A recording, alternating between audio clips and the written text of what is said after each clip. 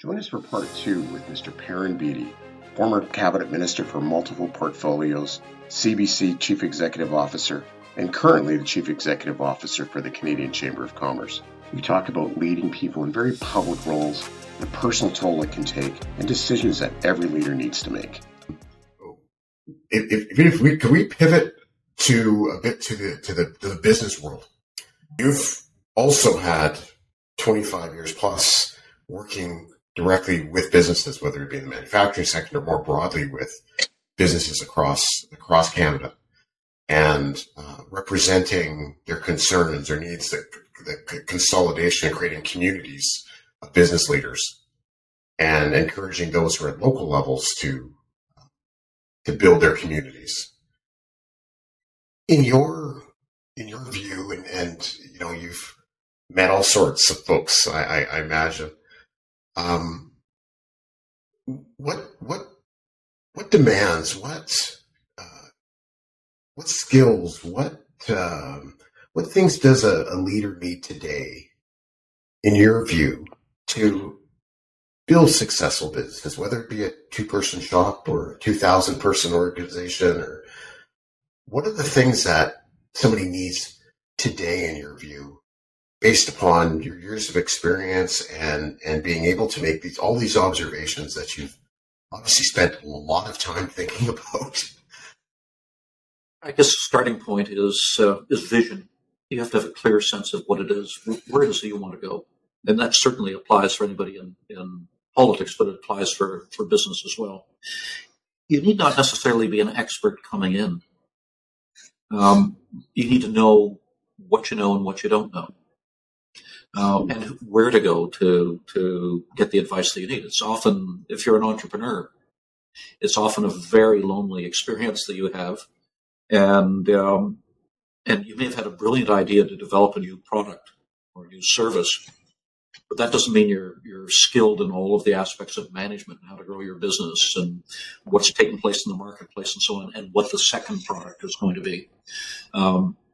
So you need to look at how you build teams and how you draw the best out of people.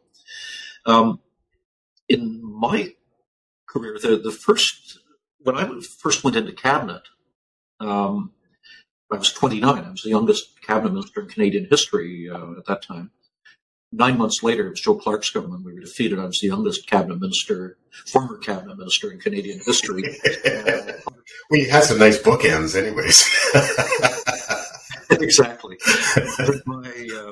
My brother-in-law had been working in Mr. Trudeau's office. One of his jobs was to win my constituency. So family dinners must have been interesting for you. I do remember one Thanksgiving dinner that got a bit heated. And I'll tell you about that off air. But I went to him because he'd had experience working with cabinet ministers, working in Mr. Trudeau's office. And what he said to me was, as you're choosing your staff, as you're choosing people to work around you, your starting point should be that everybody choose people who are smarter than you are. Put it that directly. He said, if you can do the job of any of the people that you have there in your staff working with you better than they can, you have the wrong person.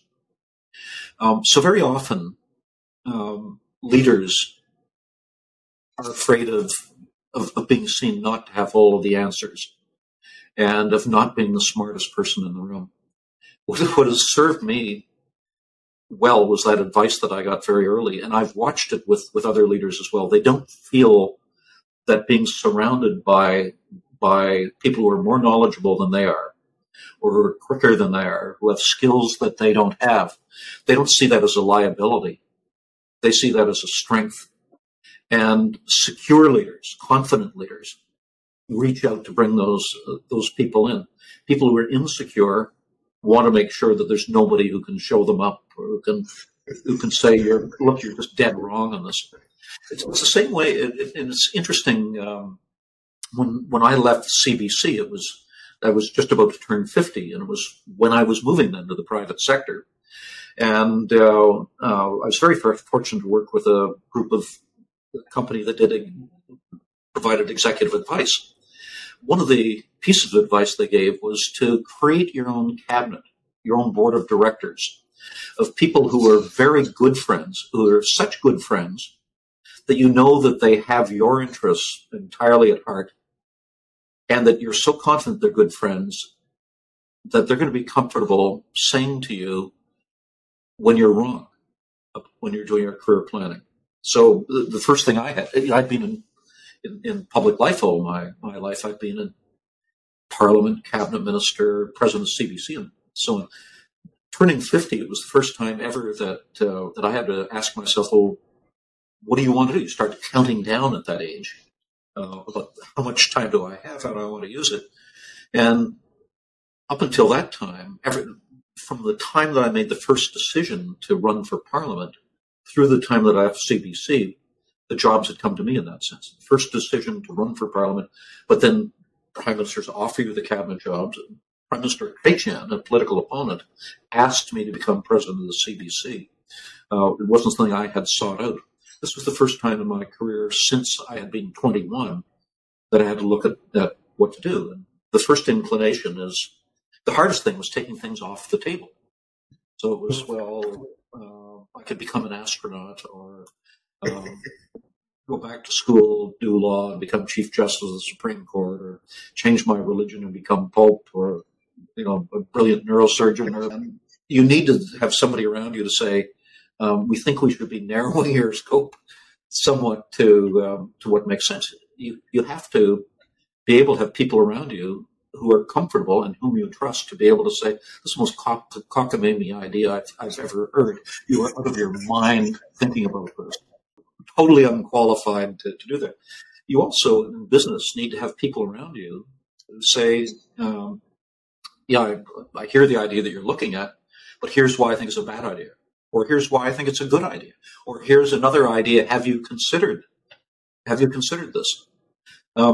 So surround yourself with the best possible people, is whether in business or in public life. Integrity. People who are dishonest get found out. They get found out in public life. They get found out in business as well. Operate at all times with integrity. Humility. The very best leaders that I've known over the years have had a sense of humility. They're aware of their own shortcomings, and they appreciate people who can offer something that they can't. So vision, integrity, quality of people you surround yourself with, having a plan. And then the other thing, it's not just business, Colin, but it's life. The greatest gift that we can give to a young person is to give them the gift of always wanting to learn. We tend to look at education as a canning process, that we flip the lid open in kindergarten, we pour knowledge in, and then flip it closed when you attend your last class. That doesn't work. Most of us will have many jobs over the course of our career, and the nature of our job is going to be constantly evolving. I once asked, when I was defense minister, I asked the chief of the defense staff, what do you look for in a successful military officer? He said, I look for a wide range of interests. You can teach somebody gunnery, but what you need to have is somebody coming to you with a broad interests, a broad understanding, and these people make the best military officers. That was quite a lesson for me, because we tend to think of the military as being terribly disciplined. You're going to be told what to do. Your orders, far from it. Western military doctrine involves people being able to think for themselves and to assume leadership. And to do that, you have to have a breadth of vision. One of the reasons why you're seeing the failures of the Russian army today in Ukraine is that much more narrow training that they have, that you're a cog in a machine as opposed to being able to supply leadership. At the end of the day, we should be looking for everybody in our organizations to be leaders in their own way. Maybe in a more narrow, confined space, but for them to be able to to lead and to aspire to lead. You got Cavis's wheels turning. I know. As soon as you talked about it, I know where Cavis gets extended. Go ahead, Cavis. We'll let you out of the box. Go ahead. Say something. First and foremost, Colin and I are at that age where we're counting down to, so we're counting backwards. So we remember that.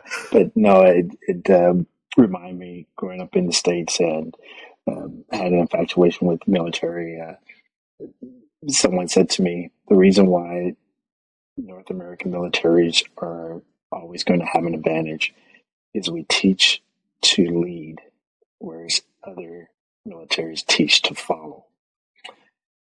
Taking that same principle and going back to what you said previously about retention in the workforce, being able to help companies not only recruit, but retain talent. It's very hard for a lot of smaller companies to grow these days. And I may be wrong on this, but just observation, it's very hard to take a small business and grow it as fast as we were able to a few decades ago because talent's always leaving. In business, what are some of the tools that leaders can use in the attempt at retention? Well, we mentioned empathy earlier. Particularly for young people, they want to feel that there's more than a paycheck involved here.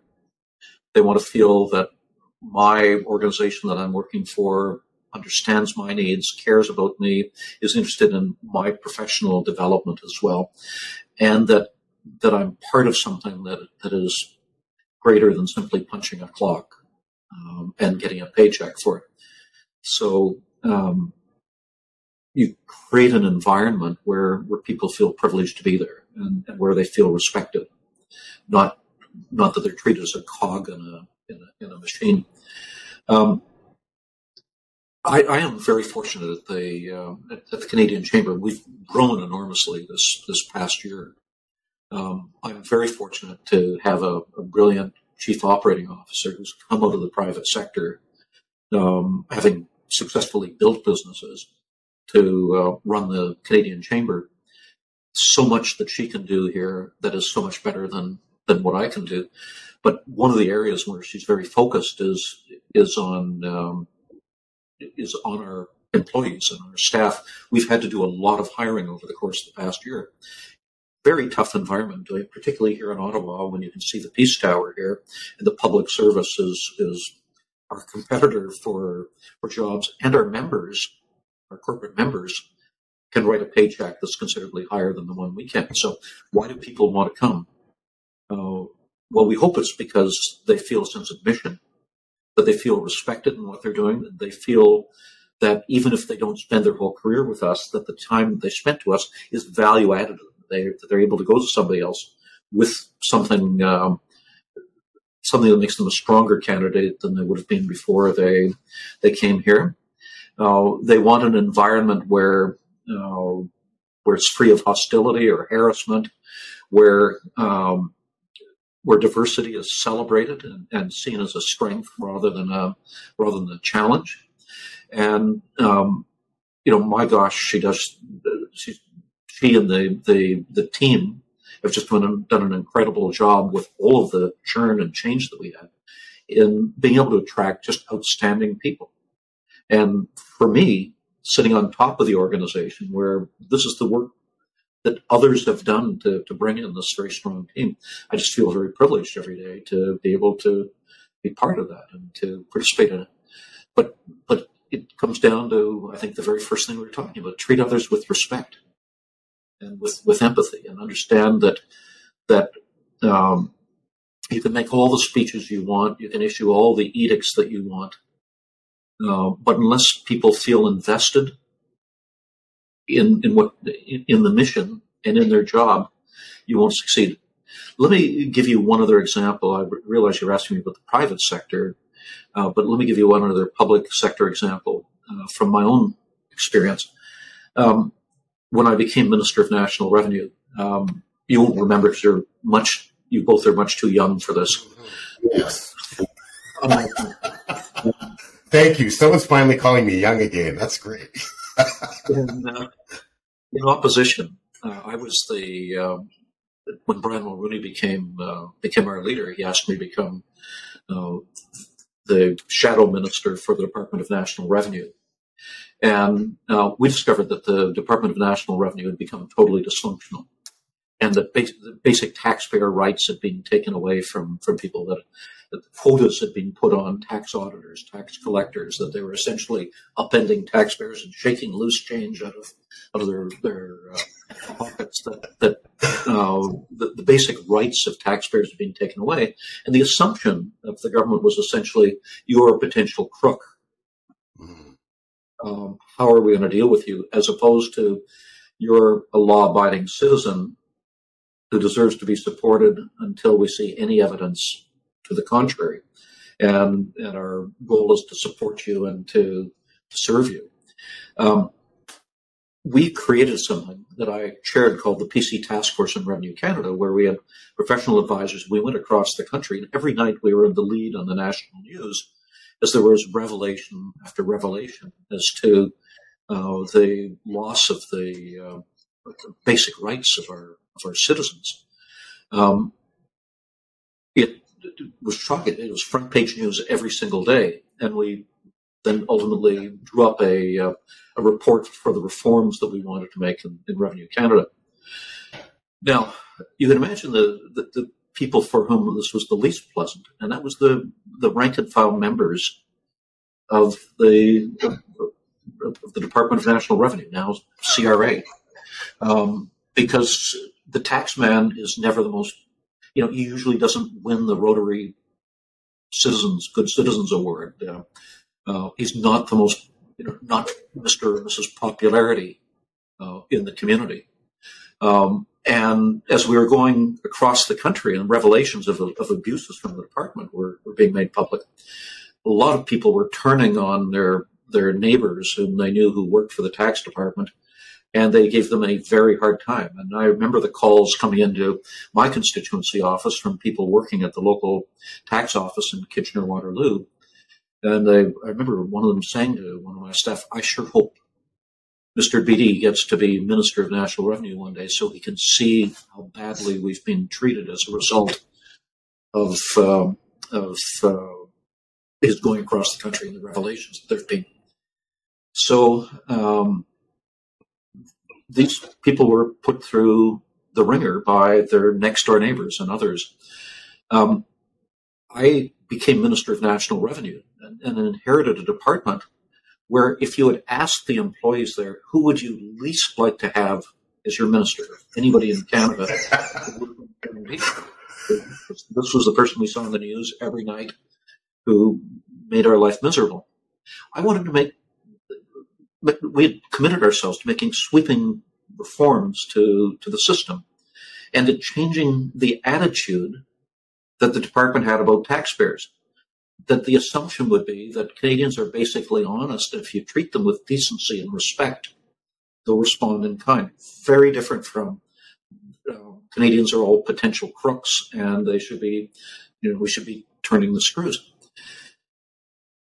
I knew that I would not be successful in implementing this if it was over the objections and the fears of people within the department.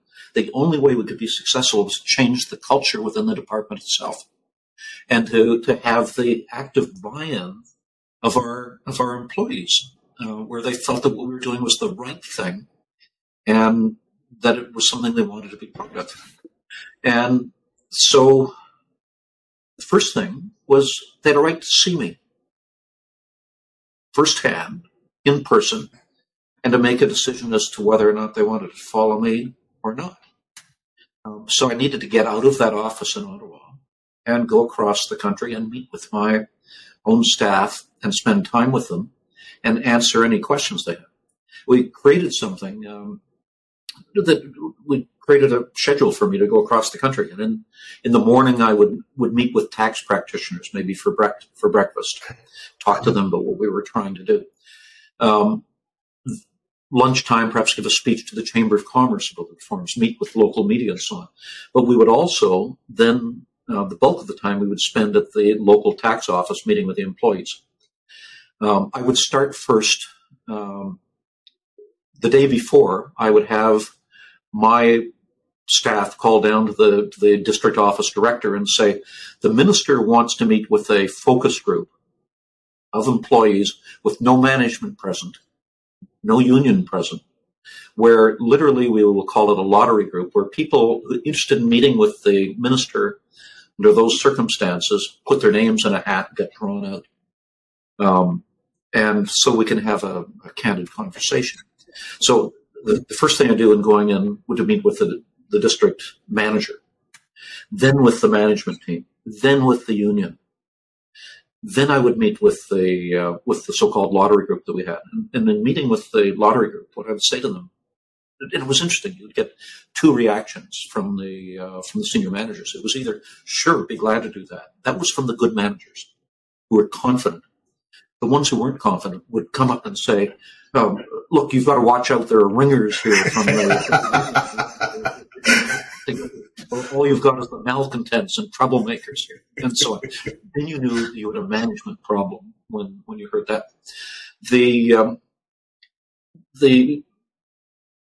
When I would meet with the lottery group, I would say to them, look, I'm here because I want to hear from you about how we can do the job better and what you need to do that. And I want to hear about your experience. If you've got a grievance of some sort, I don't want to hear it. We met with the union, used those processes. Instead, I want to talk about how we're doing our job and how we could do it better. And after an hour or so, I was hearing from these people. They said, "You're sending us in to sit across from the most highly skilled tax practitioners in the country, and we lack the training. But we have to make it up as we go along." In many instances, they said, "We don't even have professional business cards. We have to type our name in on the business card." As a result of this, you saw that people felt that they weren't treated with respect by their own employer, let alone by everybody else. Starting point had to be to say to these folks, you are professionals. You're going to be treated as professionals. We doubled the training budget.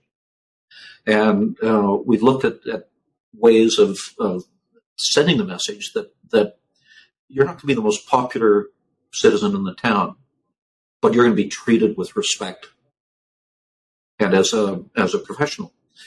I then went out and either we had a coffee party if it was small enough. If it was small enough, we would go out and I would go from desk to desk to meet each of the employees, let them size me up and get a sense of who I am. And I knew that they'd be talking to the people in the lottery group. They'd say, who is this guy? What's he like? Is he as weird as we thought he was? And some sort of a kook. Let them make their own judgment, but meet with people directly. And in so many instances, and if it was a larger office, then we'd have a coffee party, have everybody there in one place. And I would just have a chance to speak to people, answer their questions, ask them about their kids or about what their career aspirations were and so on. Treat them with respect. 9 months later, when I left the department, we had implemented most of the recommendations that we made. And the switchboard was swamped with calls from people saying, we just want Mr. Beatty to know that we're going to miss him. That was pretty rewarding to know that, because it gave me confidence that we had made the change that we needed to make, which was cultural. It wasn't issuing instructions from a closed office. It was inspiring people to want to serve the public, and that was absolutely key in my view. I am learning so. I told you, Kavis, we learned a lot. This is wonderful. We have a question we always ask every guest, but before we get to that, I'll let Kavis ask it this time. But before we get it, if I can make a couple of comments and Kavis, the circumstance that Perrin and I had an opportunity to meet, I'm certainly grateful for, but it wasn't over the most wonderful of circumstances. And a few years ago, I had the opportunity to be on the Regina Chamber of Commerce board and elected chair.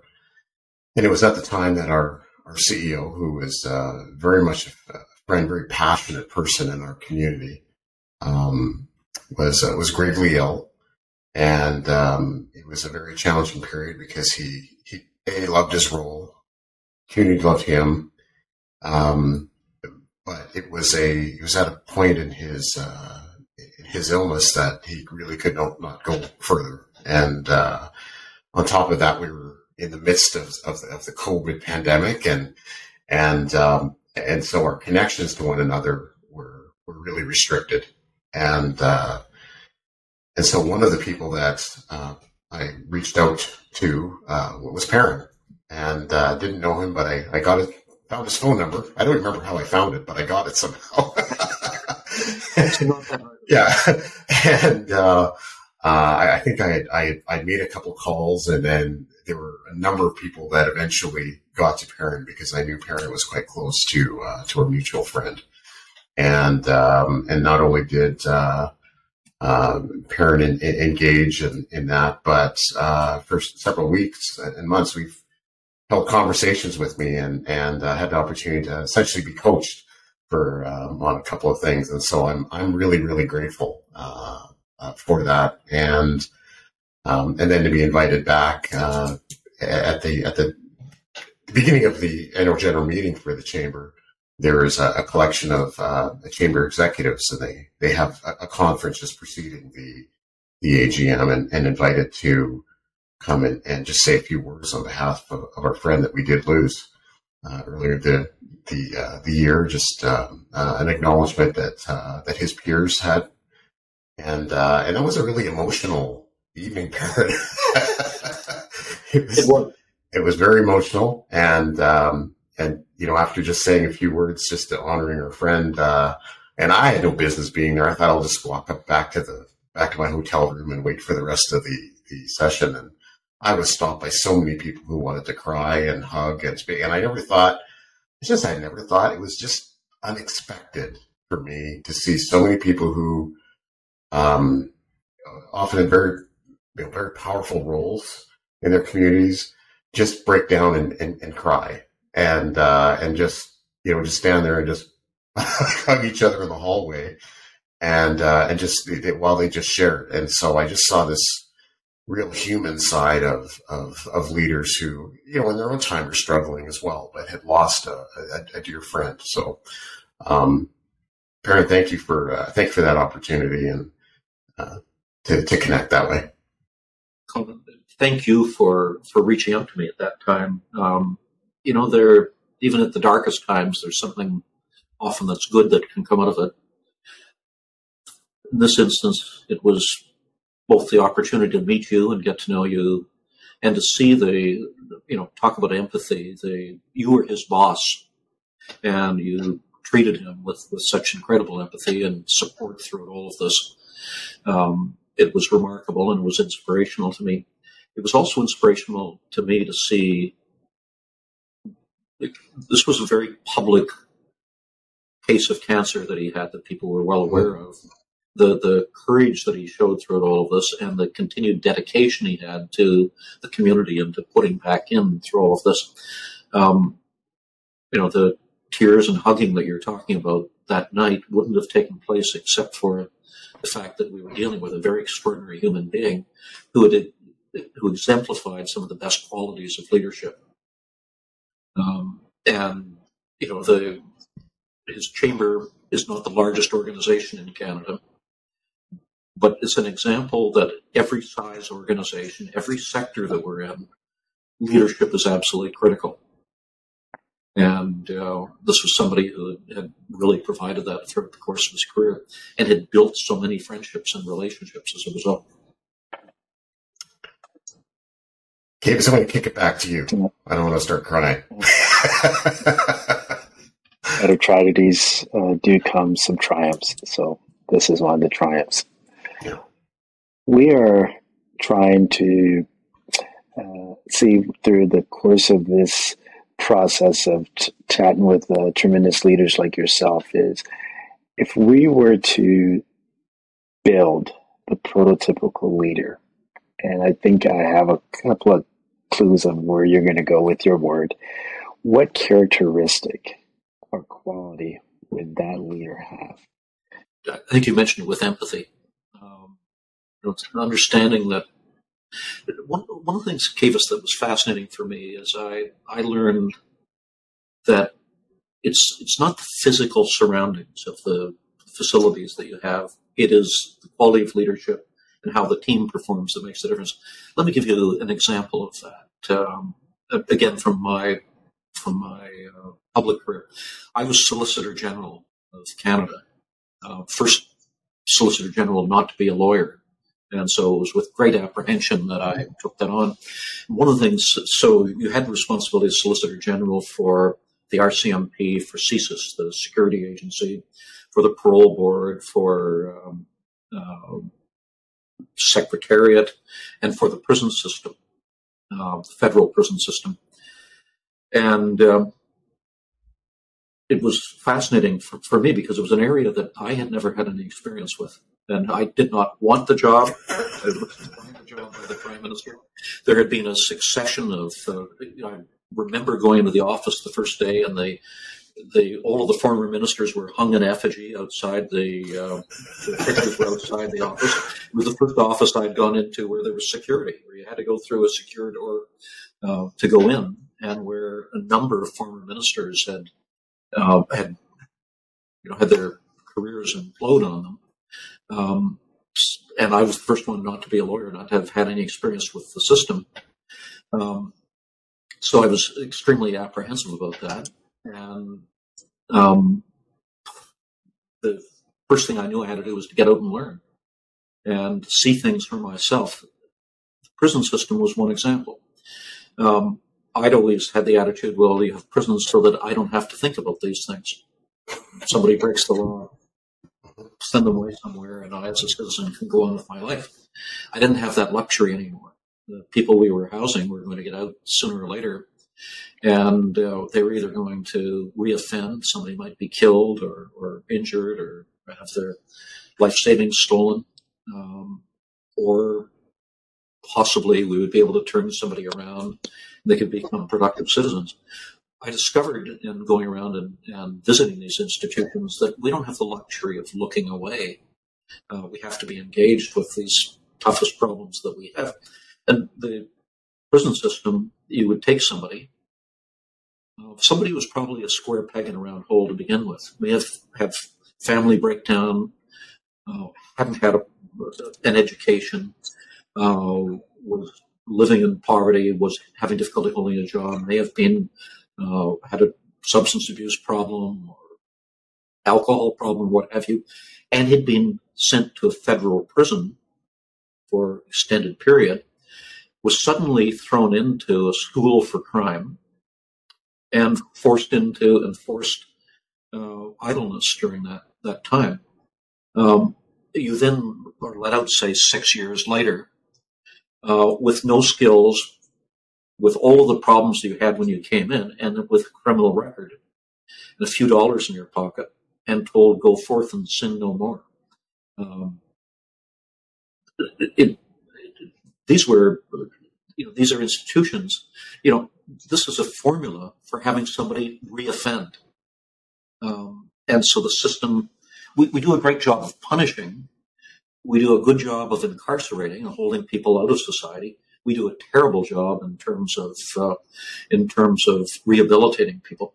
But going through the prison system was fascinating for me. We have very modern facilities, different levels of security, and Gothic facilities. And some of the worst riots that we had were in the most modern facilities. You go, why would it be there? And then some of the facility that astonished me was when I visited Saskatoon. a maximum security prison, one that had a supermax inside it. So literally, I watched trucks coming in to go to the kitchen. They were searched before they came onto the grounds, then searched between the initial contact in the grounds and the time that they went into the supermax again.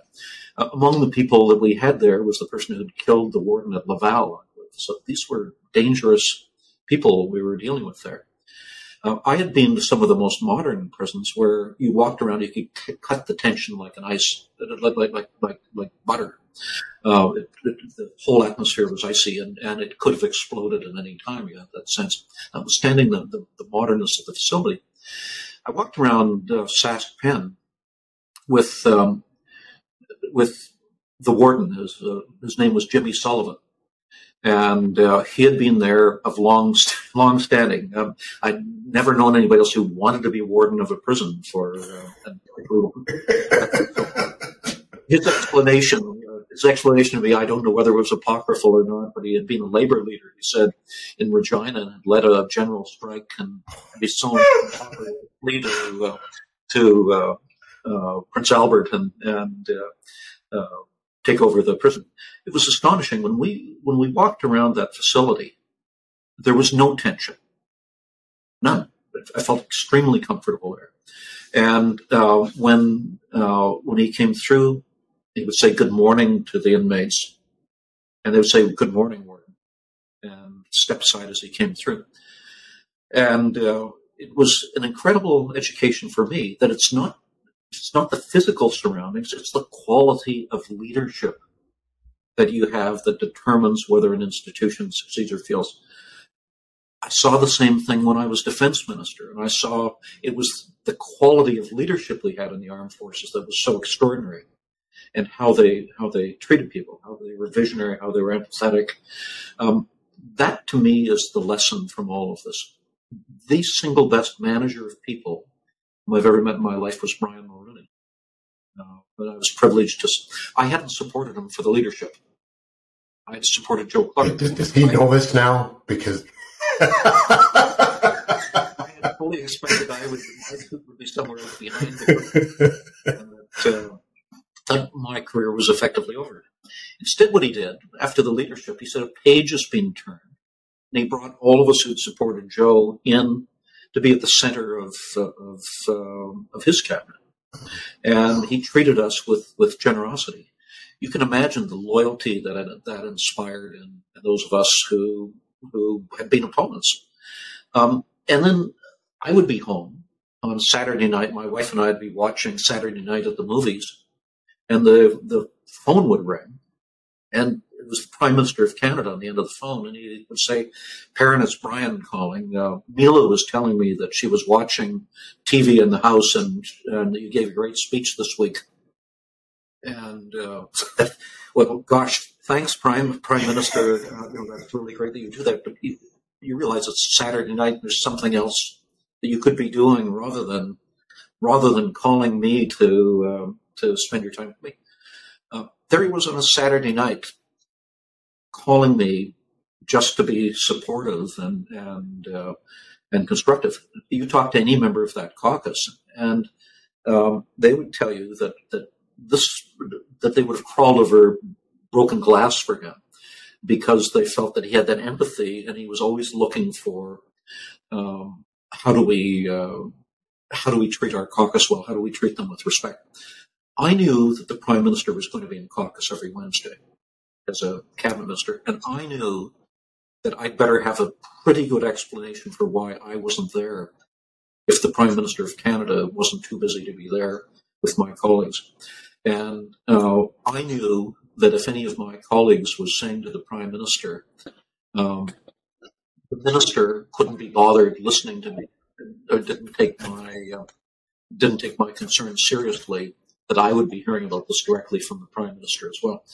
This was a person who recognized that all of our success was going to come from how the team functioned. Then finally, just one last comment, bringing it back, Kavis, to business again. I remember being at a lunch one day. I was sitting beside Steve Ballmer from Microsoft, the CEO of Microsoft. And I said to him, how do you spend your time as CEO of Microsoft? He said, I spent about 60% of it on HR. 60%. Not I've out trying to flog the product or to lobby Congress or to invent something new. It was, how do I build the team? And that to me was a pretty interesting lesson about leadership. It's about people. Do you think this is going to be a request for a repeat or? Yeah. I might as well corner you now, Perrin, because if this will be an amazing podcast, and you're absolutely awesome. Ticked me dry. Now that we made you sweat for the last hour and some, hey, Perrin, if would you ever come back and do this again with us sometime? I'd be glad to, but it'll have to be a much shorter. Unfortunately, I'm the luckiest person I know, and I may not. I've said to people, I won't die rich in money, but I'll die rich in experience. And I've been so incredibly fortunate to be able to be engaged in jobs where I felt that I was getting as much from the job and learning as much and having a chance to make a difference and having such incredible experiences over the course of this time working with people in Canada and internationally who are just at the very top of their field. And what an incredible privilege this has been. Well, you've been a wonderful encourager. I've learned just so much over these last few minutes here. It's blown by. And I think our Canadian society has been blessed because of your approach to leadership and just the way that you just did it. Your approach to listening and making that extra effort is something that's very motivating to me. Hearing this again, and I got to go out and buy some more empathy. If they sell it in gallons, I'll. I just there's so much more to learn. So one of the key reasons why we started this cast is we had an opportunity to learn from people like yourselves, but also be able to share it with others who want to learn and enjoy this, regardless of where they're at in their career or their life. So I really appreciate it. I thank you. And thank you very much for the service to the country, which includes all of us. And I think much like we should always salute our soldiers, present and past, that have protected and defended our right to our freedoms, we have to also serve the same honor to you who are in public service and provide and defend the democracy that we live under. So thank you very much for that. Kavis and Colin, thank you. It's been a pleasure for me. Wonderful. And stay bald. Only say stay bald. Thank you for listening to this episode of Bald Leadership. If you enjoyed the show, please follow, like, and share. See you next time.